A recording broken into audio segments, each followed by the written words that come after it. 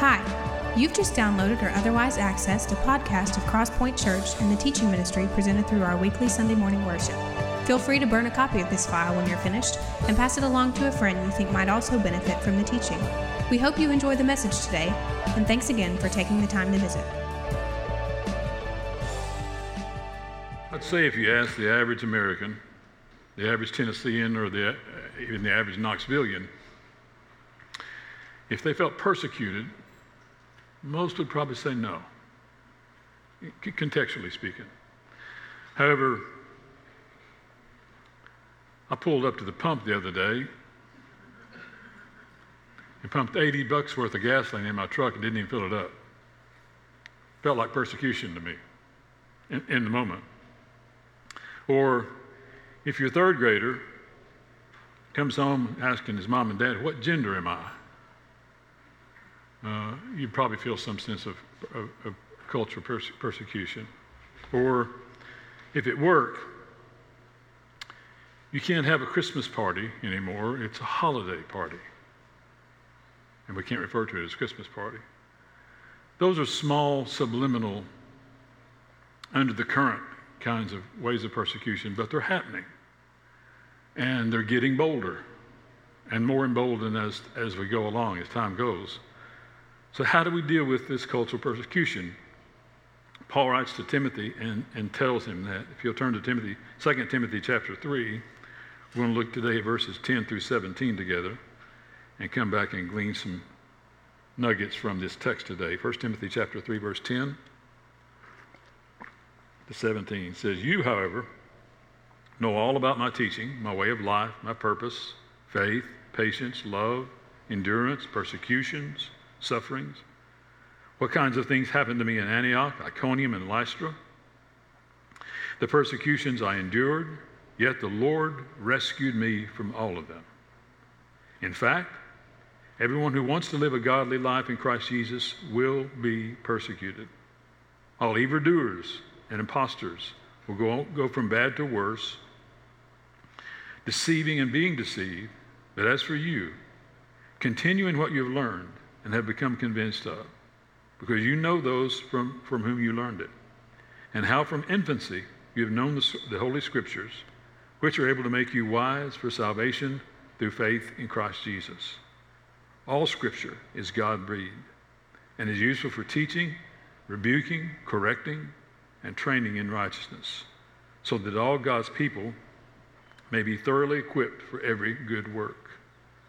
Here we are. How do we deal with cultural persecution? First of all, we've got to come to grips with the fact that cultural persecution is a certainty. It's a certainty. Look at verse 12, what he says there again. It says, "In fact, everyone who wants to live a godly life in Christ Jesus will be persecuted." If this verse is true, and it is, and you're not experiencing persecution, that's a good reason to ask yourself, am I seeking to live a godly life? Because this verse promises, if I'm seeking to live a godly life, I'm going to experience persecution. If I'm not experiencing persecution, the first question has to come is, am I seeking a godly life? The enemy is constantly at work in our culture. He's at work in academia, and it used to be just higher academia, but it's not higher academia anymore. It's into high schools, middle schools, elementary schools. He's at work through the mainstream media, I'm convinced. He's at work through the entertainment industry. He's certainly at work through the political machine that's in place. And he does that to keep believers, I'm convinced, satisfied, still, and silent. If he can do that, he's got us exactly where he wants us, satisfied, still, and silent. However, when you and I can begin to put feet to our faith and give voice to our convictions, we're definitely going to experience some persecution. It's going to come, expect it. In fact, persecution is a pretty faithful measuring stick that you're doing something right. If you're experiencing persecution, you're seeking to live a godly life. You're making an impact somewhere, and the enemy's coming after you for it. If you're experiencing persecution, you're headed in a good direction, at least, I think. So, if we give our lives a witness, give our lives a voice, give our lives where our story's being told and our lives are being seen and heard, the enemy's going to come after us. So, the wiser decision for parents, not only these parents who stood before us last Sunday, but parents in general, all of us, the wiser decision for parents, instead of trying to make life easier for your kids, is to prepare them for the persecution that's definitely going to come their way. Rather than make life easier for your kids, and all of us want to do that. We want a better life for our kids than we had. But we will better serve them instead of making life easier for them to prepare them for the hardship that's going to come their way. If they're going to stand for Christ and live for Him in this world, they're going to experience some hard places. We'd do better and be wiser to prepare them for it. That's what rescue looks like to our kids. Cultural persecution is a certainty. Secondly, cultural persecution is a product of deception. It's a product of deception. Look at verse 13. While evildoers and impostors will go from bad to worse, deceiving and being deceived.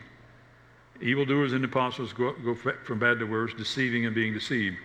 Our culture and its elite can't be honest and truthful with us, because if they did, they would have to admit to you and I that they're selfish, they're broken, and they're incapable of redeeming themselves. They don't want to admit that.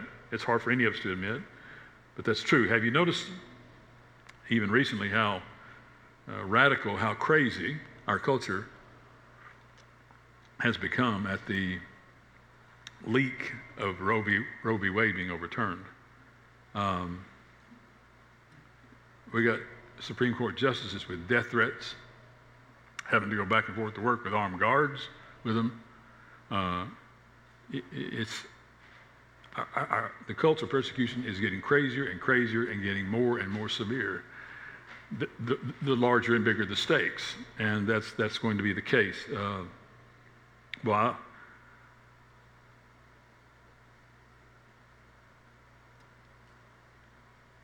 I've been praying for this day to come. And I hope we as a nation have the backbone to stand up for these justices and say, enough. 60 million is enough. It's enough babies that have to die. Enough. In fact, it's projected by the year 2023, 50 years after Roe v. Wade, that we will have murdered and massacred 70 million babies. Whew. What an answering date it's going to have to be one day. Anyway, this whole concept of our standing and being a product of deception is certainly real in our culture. In fact, you may have heard this already. California, many states are having trigger legislation that goes in place should this be overturned. In California, the state legislature is putting before their governing bodies there for post-birth abortions. Now let that sink in for a second. Post-birth abortion, that's what they're calling it. How depraved we are and have become as a culture to let that even enter our vocabulary. This may sound simplistic, but sin is sinful. It's always been sinful. It's always going to be sinful because it's sin. That may sound simplistic, and it is to an extent, but there's no escaping the truth of that truth. There's no escaping that truth in the heart of hearts for each of us. We know that to be true whether we believe and trust in Jesus or not. But our culture can't let anyone know that they know that, because it'll tear down the walls between right and wrong. It'll tear down the walls between good and evil. It'll tear down the walls so that they can stop masking the fact that they are selfish, broken, and incapable of redeeming themselves. However, there is rescue. Listen to Galatians chapter 1, verses 3 and 4. Grace and peace to you from our God and Father, the Lord Jesus Christ, who gave himself for our sins to rescue us from this present evil age, according to the will of God our Father. He is our rescue.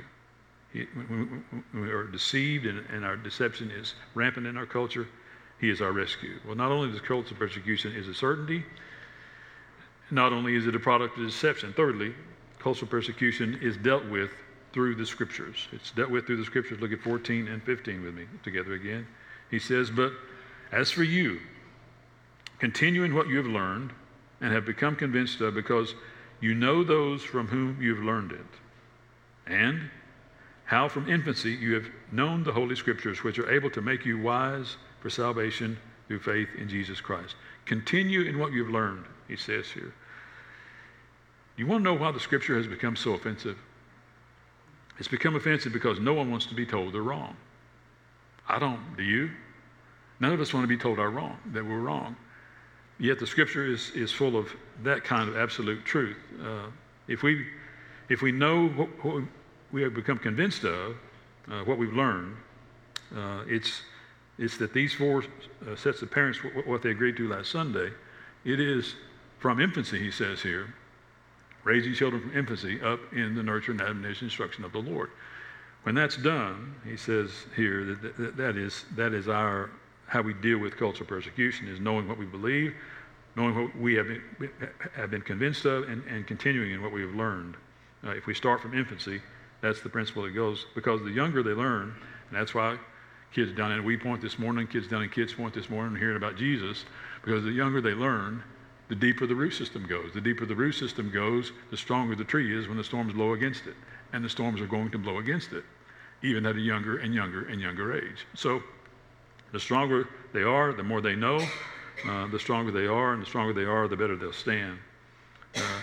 And also, the sooner they'll see their need for a relationship with Christ, the greater exposure they have to His Word at an early age.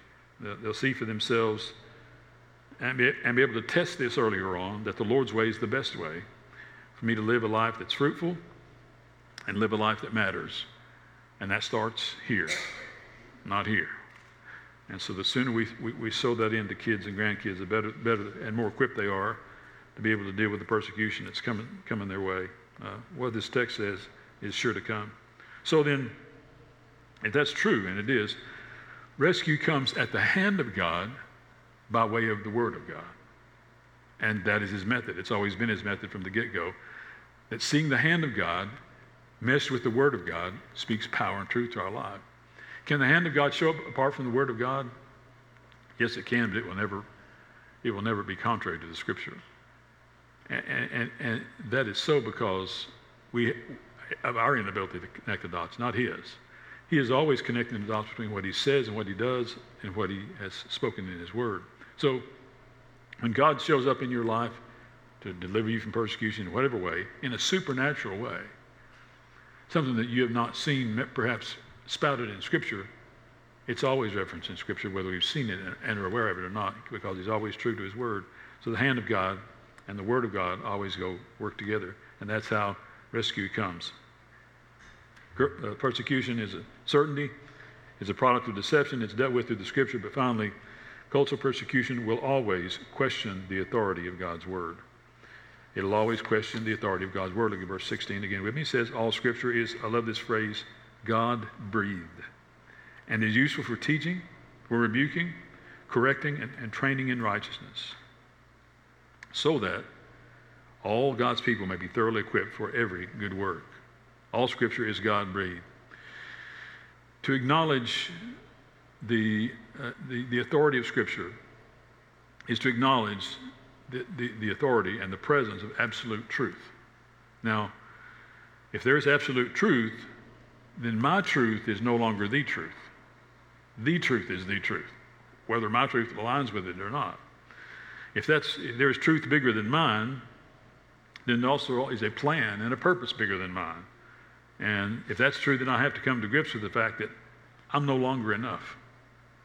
If that's true, and these things are true, and this book is from cover to cover absolute truth, I got to come to grips with the fact that I'm no longer enough, and my truth is not enough anymore.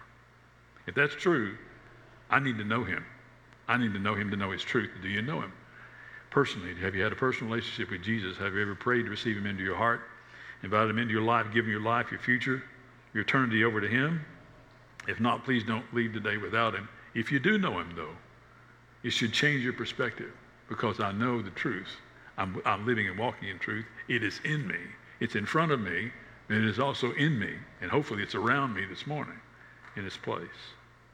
Do you know Him? It's our ability to navigate the persecution that's going to come, that we're sure to face in this culture, depends on what he says there in verse 17, that we are thoroughly equipped.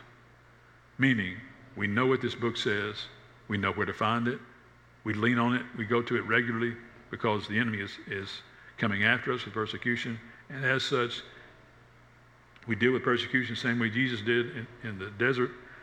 Satan tempted Him 3 times, and all 3 times He said, it is written. He didn't combat the enemy with his own knowledge and his own godness. He combated the enemy with the truth of God's word, with the scripture. That's how you and I win those battles of persecution with the enemy, is coming back at him with the scripture. We got to know what it says, though, to be able to do that effectively. And so if you're seeing it coming, you're preparing for it.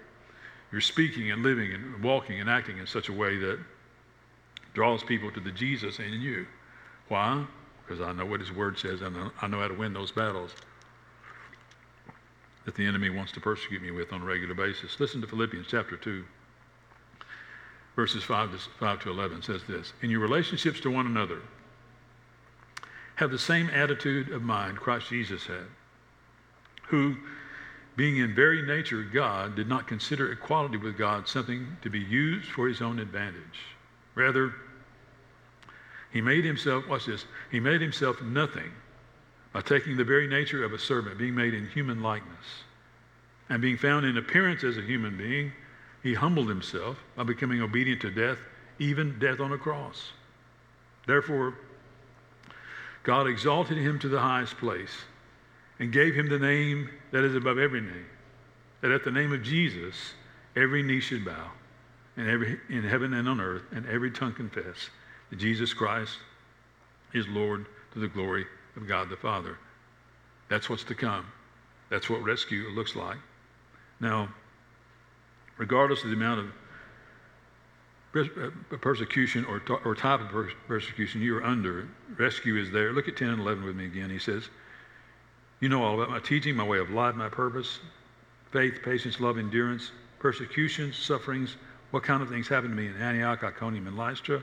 The persecutions I have endured, watch this, yet the Lord rescued me from all of them. All of them.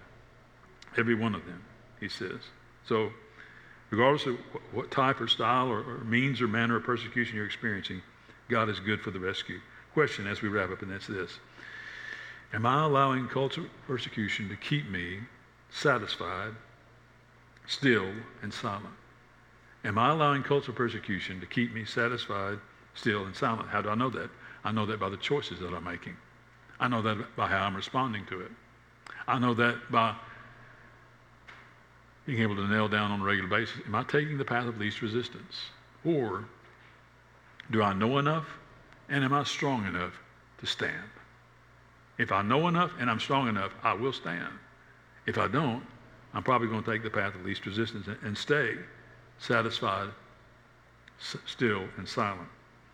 Here's what I want you to leave with, though, is God can and will rescue you from the bondage of it.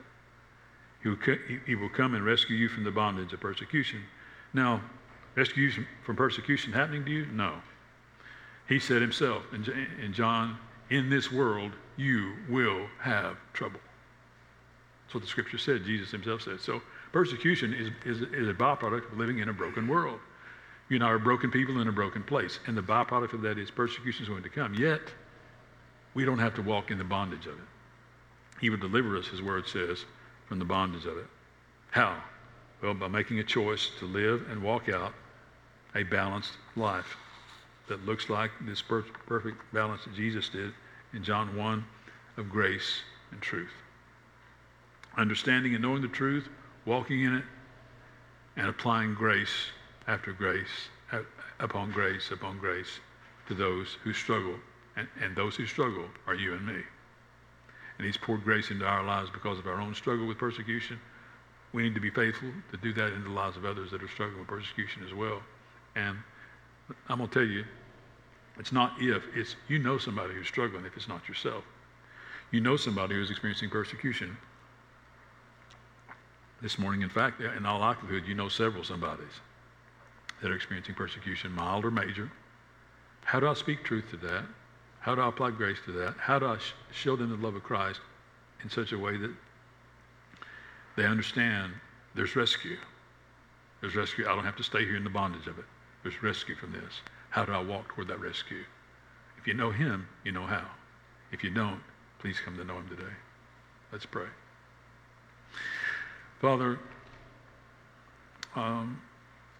would we love you with a more deliberate love that seeks not only to walk with you through a hard place and to see your hand in your way, but make even wiser decisions to stop avoiding those ways of hard places, knowing they refine our faith. They bring us into a deeper walk with you. They give us a clear picture of what redemption and rescue are all about. We can't learn that in the easy spots because we're focused on the easy spot. In the hard spot, we're forced to focus on you. That's why those are more valuable lessons learned in hard places. And you teach us those things to teach others those things. We don't walk to a hard place to benefit from it ourselves. We walk in a hard place to see a clear glimpse of you and walk through that same hard place to help somebody else who's going to be there as well, maybe even today.